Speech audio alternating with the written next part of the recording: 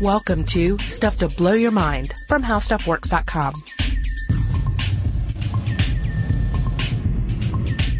Hey, welcome to Stuff to Blow Your Mind. My name is Robert Lamb. And I'm Julie Douglas. Julie, are you prepared for the end of the world? Because it's coming, apparently, according to some people. Oh, right, the Mayan calendar thing. Yeah, there's the Mayan calendar thing that says basically this December the world's going to end. Then we have, of course, the rapture predictions. Right. That, predictions that hold that the world will have actually ended by the time this publishes. So I don't know if this may publish in a post-rapture world. Well, I guess you haven't seen my bumper sticker over here. What's it say?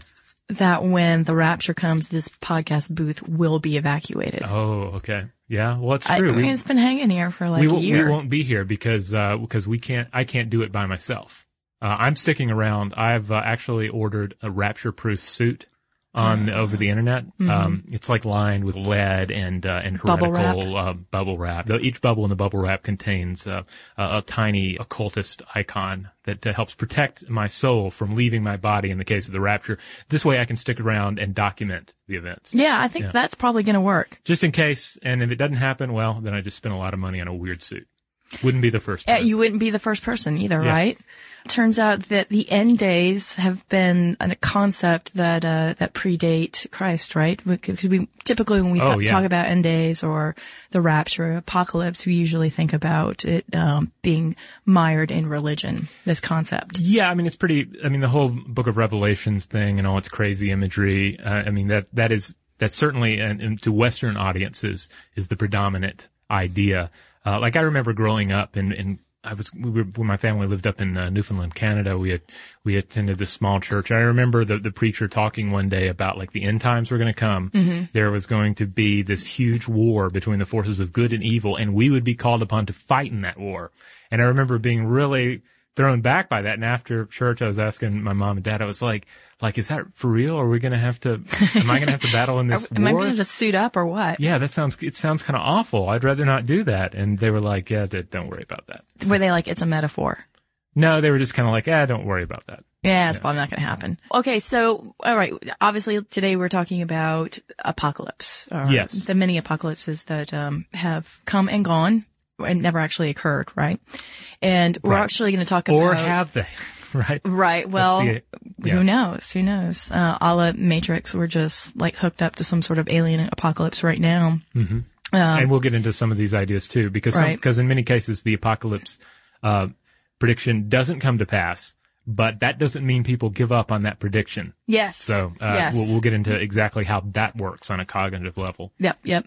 But we should also talk about the apocalypse. It's not just in terms of the religious thing that we think about, but also asteroids, nuclear winters, natural phenomena that happens, and people will sit there and say, this must be a sign. Right. And this has been happening forever since there have been humans. Right. There are a number of different apocalyptic scenarios. You, of course, have the spiritual ones, like you said. Mm-hmm. There are cosmological ones, some of which have a little more validity than others, like the idea of a meteor or comet hitting the Earth and causing extreme damage, wiping out civilizations. Right. Obviously, that has occurred before in the past, not within human history, but, nothing on a scale enough to wipe us out as a species. But it's a possibility. Unlike, some of the other weirder things, that are ideas that have populated on the internet, such as like Planet X colliding with Earth. Right. Planetary alignment scenarios that end up, wiping everything off the face of the planet. Things of that nature are a lot more far-fetched, but are at least based in actual science at some level, exaggerated. Yeah. And then there are, of course, economic predictions. Right. You don't have to go far to tune into some economic doom and gloom these days. And granted, economists predicting the future of global economies is a far different kettle of fish than a guy in the street corner telling you about when the demonic or UFO invasion is happening. Right. But still, it's very much a prediction of things going really, really bad in a very catastrophic manner with dire consequences that people will buy into with their fear. Well, and I think that you can't help but look over our shoulder and see what might be coming at us or try to predict that. And I was just thinking about the panel that I heard on cryptography, and this is at the World Science Festival. Thank you. Yeah. And the guy was a retired I don't know if it was CIA, but he was sitting there saying, this is actually a really big issue, the security issue online, because if certain people wanted to, they could bring down the U.S. economy and they could basically like close down the grid, close down the economy, and we would have something like 30 days where we could exist in a sort of peaceful manner before all hell broke loose and civilization just sort of collapsed on itself. So you hear this, right? And it's not just this guy; it's just even someone like, say, Stephen Hawking, right, who couldn't help but say, hey, I'm going to sound the alarm here. Quit talking to the aliens. Yes. Because if they're anything like us. Yeah. If they're anything like us. They're jerks. They're jerks. They're really into hierarchies. And B, if they do exist, they're probably much more complex than we are and advanced. So what will that lead to? Our doom. Yeah, Jeff Goldblum and Will Smith are not going to be able to fly up there and just stick a disk in the mothership to shut it all down. It's going to be a far different situation. Yeah, technology has played a part in a number of predictions. There's of course the Y2K. That's right. Situation that did not come to pass, but that had people heading for the hills and stocking up on water. Stocking up on water and beans. If you have a chance, check out the HowStuffWorks.com's article, 2012 Apocalypse Survival Guide. That's one I wrote that kind of humorously takes you through 10 of the sort of out there, in many cases, scenarios for how the world is going to end this December. Ah. Yeah. And some of those are like, that's great. Yeah, there's one based in computer programs trying to predict the course of events and people claiming that these computers have dictated exactly when the world is going to end and it lines up in 2012, So yeah. And we just got a clue and, got an inkling of what they were up to. Yeah, so technological, economic, spiritual, political, there's any kind of movement or system that is big enough to fail with dire consequences, people are and have been predicting failure for ages. Yeah. And before we talk about some good examples of apocalypses, or in the past that people have thought would come to pass, let's talk a little bit why we're hardwired to like a really good apocalypse story. Why does it appeal to us? Yeah, because obviously we keep doing these mental circles for a reason, and it's because our brains are central to it. Yeah. And there's in this story of the apocalypse, there is a promise of renewal, right? In those stories. In many of them, yeah. Yeah, it's sort of like the phoenix from the flame. It's an impetus to right our wrongs, right? And there's a moral code in some of these which says that, if I live my life right, then at the rapture, I will be spared from the scorched earth. And speaking of scorched earth, if you're talking in secular terms, you could even say that, in something like the military, which has scorched earth policies sometimes and applied to warfare, if you take a country down, a community down to the studs, you're scorching the earth, there's this idea that you can then fill that void with a renewal for these people. Yeah. Right? Besides dominating them to a certain degree. You see it in all different areas. But again, it is a sort of a cathartic experience. And I think that's why people gravitate to it so much, or some people do. Yeah. So many of these systems involve a system that is flawed to its core, ultimately fails. And when it fails, that gives us the room to create a new system. Be that, typically we're talking about a civilization. It's like humans for ages realizing that the systems they create or the systems they inhabit are not quite perfect or not completely to their liking. Yeah. And surely if this system were to run its course and have enough rope to hang itself, we'd be able to build some new system that obviously wouldn't be horrible. Well, to your point, Isaac Asimov's Book of Facts actually talks about an Assyrian clay tablet that dates back to 2800 BC. And it was unearthed, and it bears the words, "Our earth is degenerate in these latter days. There are signs that the world is speedily coming to an end. Bribery and corruption are common." Oh, wow. Okay, so 2800 BC, people are like, you know what? This planet, this thing that's going on here on Earth, it's just not working out. Surely it will end. Surely the second coming is at hand, right? Yeah. And it's just one example of, perception of moral decay in society. But there are a ton of them. Romans saw the AD 79 eruption of Mount Vesuvius as a sign that society was about to get its kick in the pants, when Pompeii went up in smoke.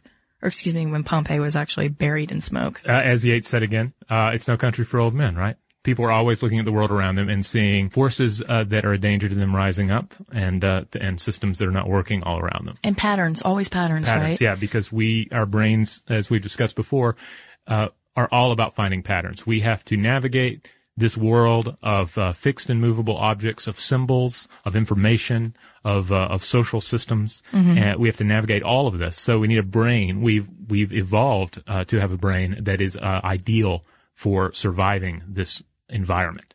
Well, and also think about Halley's Comet, right? This is another example, something happening, getting a lot of press, and people not quite understanding what they think the impact will be. Halley's Comet, oh my goodness, 1910, people believed that the comet's tail contained a gas that would impregnate the atmosphere and possibly snuff out all life on planet Earth. And they began to sell like all sorts of goofy little relics to help people survive this event. Oh, wow. You know, so again, yes, people, you can't help it, right? It depends on how much you know about an event. And then later we have Heaven's Gate. Right, Heaven's Gate. Who believe that the comet is actually signals that the UFO is coming to take us away, or at least take this small selection of believers away. Right. Which had a very, very sad ending, right? Yes. I mean, this is the case where they actually all poisoned themselves, is that right? Yeah, they all committed suicide. Yeah. And the leader, he also had himself surgically castrated. I don't know why that was a prerequisite for the alien ship, but, you know. Dude had some issues. Seriously. I mean, it's not funny, but goodness gracious. But, another good example is the Seekers, right? Going back to aliens. Yeah, the Seekers are quite an interesting story. This was a small Chicago area cult, whose members thought that they were communicating with aliens, it's specifically communicating with Sananda, who they believed was the like a cosmic incarnation of Jesus. And the leader in all this was this lady, Dorothy Martin. Mm-hmm. And so she was basically a housewife. Like she was not, you know, there's nothing really spectacular about her life up until this point. But then she picked up a little Theosophy. She picked up a little Scientology. Mm-hmm. She was all about the Dianetics, right? Yeah. And then, by the way, Theosophy is kind of like founded in 1875. It's kind of a combination of some elements of Buddhism and Brahmanism and some reincarnation thrown in with some spiritual evolution. Yeah. And there's some spin-offs, right? Like the Baha'i faith. Yeah. Although I don't think that they subscribe to aliens. No, I'm not sure. I know Rainn Wilson is one. Oh, I didn't know that. Yeah. Huh, okay. Yeah, he has a really cool site called Soul Pancake, I believe. And it's all about like reaching young audiences, getting them talking and discussing like spiritual ideas. It's kind of neat. But anyway, so Dorothy Martin, 54 years old, Oak Park, and suddenly she starts communicating with these aliens, and she learns from them. She says that December 21st, 1954 is the day that the seas are going to rise, the continent's going to split, and flying saucers are going to swoop down to the rescue of her and the believers.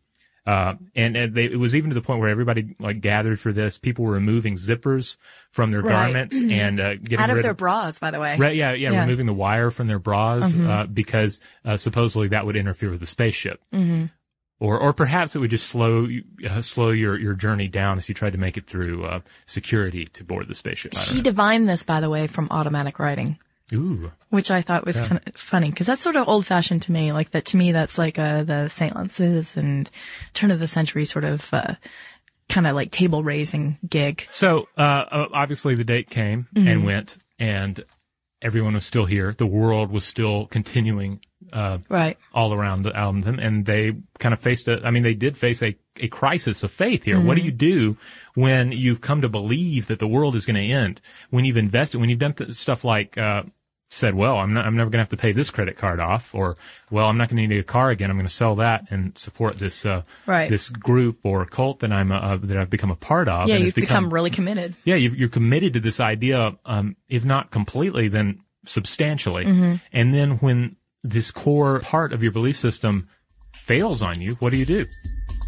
Well, we're going to take a quick break, and we'll find out what you do. This podcast is brought to you by Intel, the sponsors of tomorrow, and the Discovery Channel. At Intel, we believe curiosity is the spark which drives innovation. Join us at curiosity.com and explore the answers to life's questions. All right, and we're back, just like we said we would. That was not a false prediction at all. No. Came to pass. As the prophecy foretold, we have returned. And we are going to discuss the question of what happens when you predict something, ideally the end of the world or some sort of major spiritual reckoning. What happens when you predict it and it doesn't come to pass? Well, wouldn't you say, oh my goodness, this was all, ballyhoo, this was a mistake, I need to reassess my life and perhaps get my job back? Wouldn't that be sort of the logical conclusion? Well, that would be the logical. But like we said, you've already invested a lot in this idea. Yeah, I've quit my job. I've sold my car. Yeah. And as this was happening, though, with the Seekers back in the 50s, they were out there preaching the message. They really believed this. They were not trying to hoard the afterlife and redemption and aboard the UFO. They were not hoarding those seats for themselves. Apparently, there was plenty of seating available. Right. And so they were spreading the word. And one individual that heard this and was particularly fascinated was Stanford University psychologist Leon Festinger. And so he and some of his colleagues decided to infiltrate the group. Which I love. This is great, right? Because how else are you going to be able to observe people who, what passes over their face when December 21st comes and goes? Yeah. I mean, on another level, it's kind of jerky, because it's like you're kind of You're messing with them. your way into their midst and saying that you believe what they believe. I mean, it's like if you started going to sports games with somebody and you're really getting into them into the game, and you're like, oh yeah, go Falcons or whatever, and then finally they were like, actually, I don't really like the Falcons, but I've been studying you this whole time. Yes, you're right. You're right. But at any rate, from an experiment, from research perspective, from a research perspective, this was an irresistible situation. It's the real deal. Yeah, it gave them the chance to infiltrate this group, study from the inside how they were thinking about the end of the world, and then study how they behaved once their prediction did not come to pass. Yeah, and so Festinger found something out that was pretty fascinating. That when this did come to pass, well, first of all, Dorothy Martin started writing again really quickly, right? We assume with her automatic writing, and she received a message that said, "Hey, wow. The aliens have spared Earth because we are so committed that they decided, never mind, we're not going to destroy you." Which sort of restored people's faith in what was going on, right? I thought the message was going to be the aliens saying, "Hey, we hit traffic, so we're going to be a little late. You guys just hold." Someone has metal on. Take it off. It's totally slowing down our arrival here. But that's what was so amazing about it, that people would double down on their beliefs in the face of data that was basically telling them that their belief system was wrong. Yeah, because again, you've already invested so much in it. Are you just going to give up? The podcast that we're recording right after this one is going to deal with sports fandom. And I can't help but wonder if there's a similar case. Like, what do you do when you believe in a sports team? Absolutely, and you support them, and then they fail on you. And they fail on you again and again and again. Well, and I know we're not doing that podcast right now, but I will tell you that a lot of times people will blame it on bad luck or on the other team, or instead of actually looking at the raw data and saying, oh, my team is not so good. So you can't help but seek out some sort of explanation that squares with your idea, your original idea. And that's what Festinger based cognitive dissonance on, correct? Correct. Well, it reminds one of the situation with Harold Camping. The current big rapture scenario that of course had a lot of play in the summer. This was May 21st, right? Yes, and of course it didn't happen. But he immediately said, "Well, let me revise. I've done the math again, and actually, yes, this date was correct, but it was a spiritual judgment and not like the actual judgment.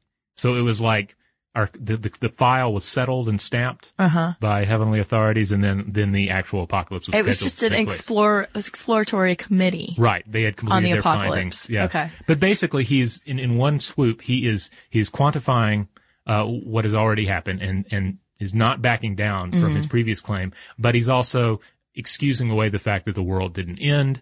And he's bumping that date up to when it will supposedly actually end, which of course he had done in the past. I mean, unfortunately for him, they didn't get as many contributions after that point. They've received less money from their supporters, but they still have supporters. And of course, this guy still supports the idea completely. But yeah, even in the face of the original prediction not coming true, they've simply doubled down, revised it a little. And apparently this is common too when an end of the world event does not come to pass, it's spiritualized. So it's suddenly, it didn't take place in the real world, but it took place in a spiritual means, or there's some sort of other message. So you come up with ways to reinterpret what has happened so that the movement can continue. And in some cases, you end up splitting off and becoming, the followers end up having to really shift gears and become a slightly different faith. Right, which again, I always think that it's interesting, this concept that we are creating our reality every single second, right? And it's all just our individual perception. So yes, there are some things that are constants, like the stars and the moon and the sky, but how you interpret what happens underneath the sky is completely up to that individual. And there was another thing that I read too about cognitive dissonance, and they were actually saying that, apocalyptic thinking is not unlike people who are skeptical of global warming or people who are very ardent about the existence of global warming.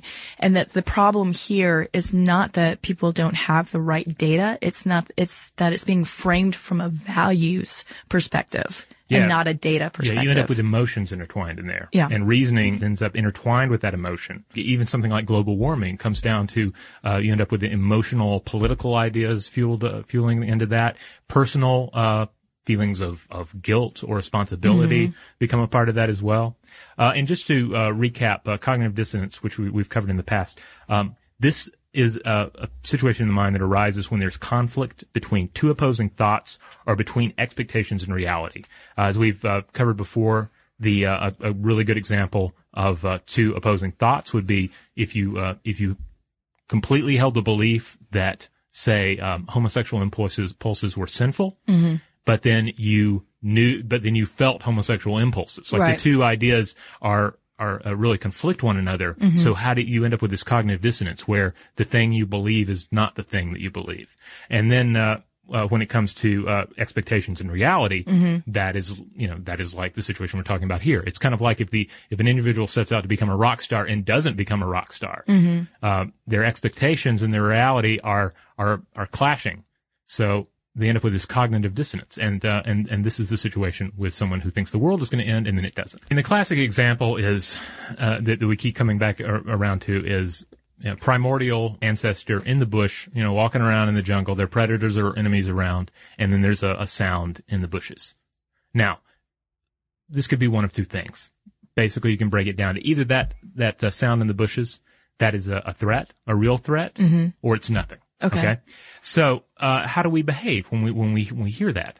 I mean, how do we behave when something jumps out at us, or when suddenly there's a car on the highway where we didn't see one earlier?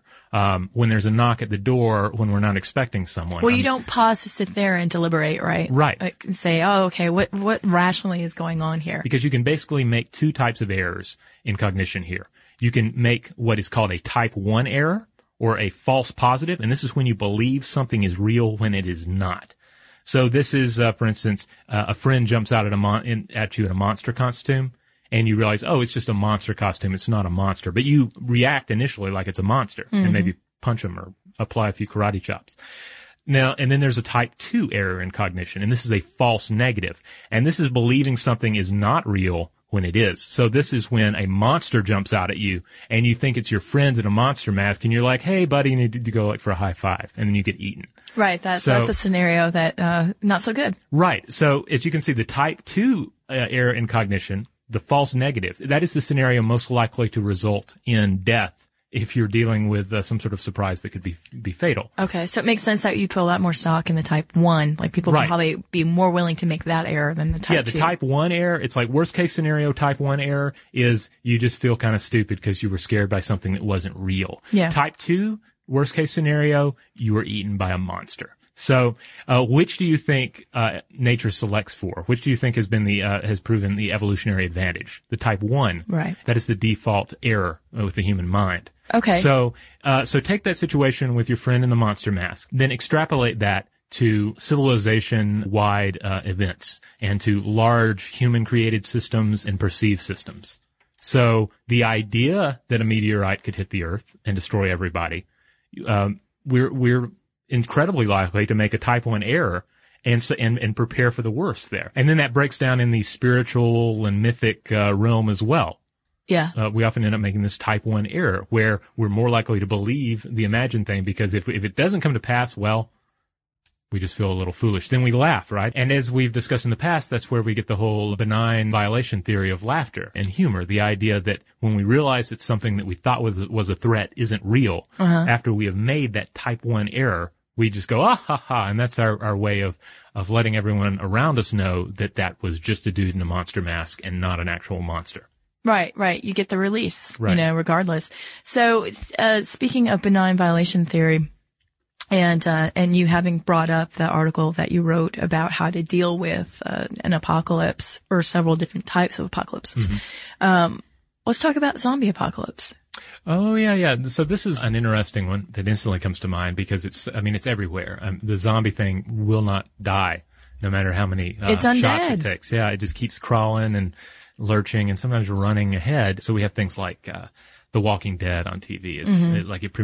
Season 2 premiered and it was like huge. Everybody was watching it. I mean, you just look around you. Zombies are everywhere. And why? It's another apocalyptic scenario, not one that most, if anyone, really believes in, unless zombies are somehow tied into your particular religious view of the rapture, and maybe it is, but for the most part, this is like a purely fictional idea that we're just obsessed with. We like the part of our brains that love apocalypse and are more likely to buy into apocalypse. We can't help but think about this scenario, and I think it's really interesting to sort of break down why that is. Chuck Klosterman had a bit. I believe this came out last year. Around the same time that the first season of The Walking Dead came out. And he had some interesting thoughts, in his article, My Zombie, Myself, Why Modern Life Feels Rather Undead. And, he said, every zombie war is a war of attrition. It's always a numbers game, and it's more repetitive than complex. In other words, zombie killing is philosophically similar to reading and deleting 400 work emails on a Monday morning, or filling out paperwork that only generates more paperwork, or following Twitter gossip out of obligation, or performing tedious tasks in which the only true risk is being consumed by the avalanche. The principal downside to any zombie attack is that the zombies will never stop coming. The principal downside to life is that you will never be finished with whatever it is you do. So that was his kind of take on why the modern audience is so into the zombie idea. My own thinking about it, because I find zombies interesting, even if the idea is a little played out at this point. But I can't help but think a large part of it is because the zombie is in the same way that apocalypse scenarios appeal to us on kind of a liberation frontiersman standpoint. And, that's like, the world comes to an end and now it's just me and my survival skills against nature. Right. And even though that's a battle that most of us are not prepared for at all, or we're certainly not as prepared for as we might think, we would be, there's something romantic about it, It's kind of like that whole, what if I were to leave everything I own and just drive off into the sunset? Well, and it's a safe place to play out your fears, right? Because talking about benign violation theory, you have zombies, you probably can outrun them, right? Right. And, even though, probably for every 5 you kill, there's another 10 that pop up like a Hydra head, much like Chuck Klosterman was saying with emails. It's something that you can still battle against. It's not the real apocalypse. Right. And the zombies themselves, so many of the things that we fear in modern life are rather ethically complex. Like the idea, like even if it's something as simple as crime or terrorism, these are not simple, but these is an example like crime or terrorism, for example. Those are complex, situations. And you can't just, but with zombies, it's rather simple. The zombie is an undead monster, and if it comes at you, you can shoot it in the head, or you can hit it with a baseball bat, and then wham, one part of that problem is solved. Life is rarely as simple as that. So I think there's a fantasy in your life becoming that kind of conflict, where there's a clear-cut solution, and for some people, there's something attractive about the idea that violence is that kind of a solution. Well, it's ethical killing, right? Yeah. Because they're already dead. And, you're just trying to survive, right? Yeah, you can sort of like walk the masculine war dog inside you without actually having to feast yourself on scenes of human violence and deprivation. Yeah, or as a feminist, you can take up arms and battle against zombies and go on to sustain life for the human race. Yeah, and you don't have to worry with all these ethical concerns of murder and self-defense. So, I don't know, I'm sure you're aware of this, but in Atlanta and other cities, there is going to be a zombie 5K, I believe, in February. I'd forgotten about that, I think. Yeah. So are you going to shamble in it? No, I don't fast know zombies or slow zombies? That was my question, because I was like, is this 28 days later zombies where they're able to learn and they get really fast? Because I really don't want someone to tackle me and start drooling brains or fake brains all over me. Yeah. I know that's weird for that to be bothersome, but I don't mind if they're just kind of shuffling after me. Huh. That could be fun. Well, they do a walk here every year, or they have for the last several years, where like a bunch of people will gather in zombie makeup, generally on like a Friday afternoon. So I've never. Is this different from the Little 5 Points Parade? Yes, this is different. Okay. This Little 5 Points Parade is a cool little local Halloween parade that we have. That's that I hope to go to again this year. It's kind of disorganized, but not like zombie disorganized. But it's pretty wonderful, actually. It's pretty wonderful. That's what makes it so wonderful. It's kind of disorganized. It's not like this hugely thought out parade that it just and it's not like just spontaneous either. There's some degree of planning, but it's pretty loose and fun. It's like legions of zombies and pirates and all sorts. But the zombie walk is something slightly different, where people dress up as zombies and sort of shamble across town on an afternoon. But okay, well, so Holly Fry of Pop Stuff is actually training for she's a runner, but she's training for this 5K. Oh, is she? So we'll get an update, I'm sure, pretty soon on the zombie 5K. That explains all those questionable lunches she's been having, Yes, she's preparing very herself, gray and with bits of human hair stuck in them. Yeah. And you thought it was some sort of like vestigial cafe of delights. Yeah, the Vestigial Cafe just opened up down the street. It's the newest thing with foodies and hipsters. Yeah, you can get some sort of like tumor with a tooth in it. Ugh, sorry. But hey, I mean, it's Halloweenish, so we can talk about this kind of stuff. Post-Halloween. People are still riding high on it. I want to leave this conversation with a quote, if I may. Okay. This is from New Scientist, and talking about the apocalypse and why it's important to people. It says, the apocalyptic visions also help us make sense of an often seemingly senseless world. In the face of confusion and annihilation, we need restitution and reassurance. We want to feel that no matter how chaotic, oppressive, or evil the world is, all will be made right in the end. The apocalypse as history's end is made acceptable with the belief that there will be a new beginning. The psychology behind it. Awesome. In a nice pithy paragraph. Well, speaking of new beginnings, I'm going to reach inside the listener mail bag now, and I'm going to retrieve a particular email from listener Mike that deals with Red Bull, or more specifically, the idea of Southeast Asian Red Bull. Because I mentioned in a previous podcast about how when I was in Thailand, I had a Thai Red Bull, and how it was like a totally different experience than American Red Bull. It was sweeter. It was insanely powerful. It you felt your eyes do that Incredible Hulk thing when you drank it. And this sounds like some sort of hashish drink. Yeah, it was weird. I don't know what was in it. But I asked listeners hey, has anyone else had this experience, or did I buy a tainted Red Bull and just had a weird experience with it? Well, Mike writes in and he says, "Hey guys, I'm 15 and a big fan. I heard Robert talking about the Thai Red Bull and had a very Lost-esque flashback. This summer, my mom and dad and I took a 2-week trip to Cambodia. Very cool. To be with some missionary friends and help out with their hospital. Even cooler. Red Bull was everywhere in Cambodia. We were pretty close to the border of Thailand. I bought some of it in a little 8-ounce can, and it was definitely how Robert described it. It was much sweeter, and it was uncarbonated. Fantastic stuff. I'll include a picture of it so you guys can see if any of the cans look alright. Was the Red Bull in the medicine bottle carbonated?" Okay, so I looked at the picture, and it looks different from what I had, but it's been several years, so who knows? The branding may have changed, and also Cambodian Red Bull might be slightly different from Thai Red Bull. I don't know, but I have a suspicion that the chemicals were very similar. It's possible. I have heard that Coke in Mexico is far different from Coke in the United States. Yeah, it's actually the much sugar better. Thing, right? Yeah, it's like it's made with real sugar versus a high fructose corn syrup. Yeah, and I don't remember it was carbonated. I just remember that I felt carbonated after I drank it. And we have a couple of other emails here I'm going to go through real quick. Paul writes in from Australia. Says, "Good day, it's Paul from Australia, where about the only thing that won't kill you is our weird tiny stingless bees. Anyway, I've been listening with rapt enjoyment since episode 1 and have wanted to comment on almost every topic covered. I spend many hours each day driving, and I usually listen in large batches, however, and have just never gotten around to it. So I put down my panda sandwich with its side order of popcorn cicadas, popped a few gummy bears in my mouth instead, wiped my mind clear, chased out the devil and his fiendish dubstep, and wrote this of what I can only assume is my own free will. I had an interesting moment whilst listening to the podcast on memory when Julie was reading out the list. When she came to the test words and read the trick word sweet, I quickly raced through my memory palace, noticed that sweet wasn't there, and immediately drew an uppercase Q on my forehead, tail on the left, of course. Oops, gotta go. My larval humans are whining about saber-tooths on the subway again, and you know how annoying that can be. I'll write again soon if I get enough of a dopamine hit from this. Later, Paul. P.S. Lady Gaga.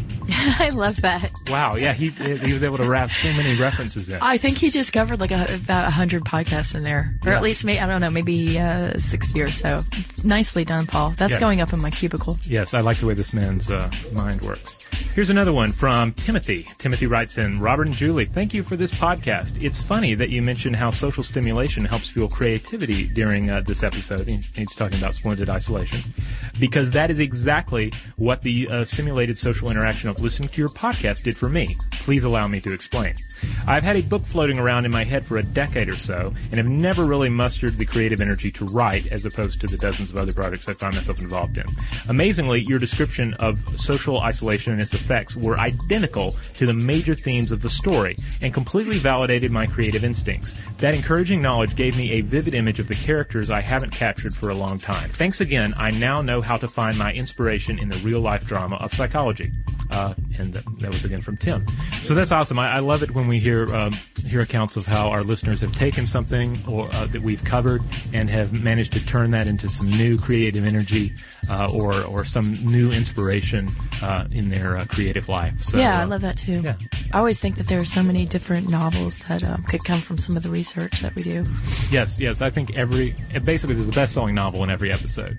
And I just hope that the people who write those best-selling novels and option the screenplay, did they just remember you and I? And that's right. And just float us a few bucks when the millions roll in. Or, just treat us to a dinner. I don't know. I was going to say a nice postcard. Yeah, or like one of those cheese baskets. Well, you don't eat cheese, but you can send me the cheese basket when the screenplay is an option for sure. Hey, so if you have anything you would like to share with us, the first stop would be Twitter and Facebook. We're on both of those as Below the Mind. We regularly update those feeds with cool links, tidbits about what we're doing, and we'd love to hear from you. And you can always get in touch with us by sending an email to blowthemind@howstuffworks.com.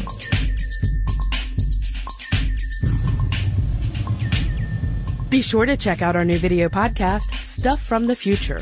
Join How Stuff Works staff as we explore the most promising and perplexing possibilities of tomorrow.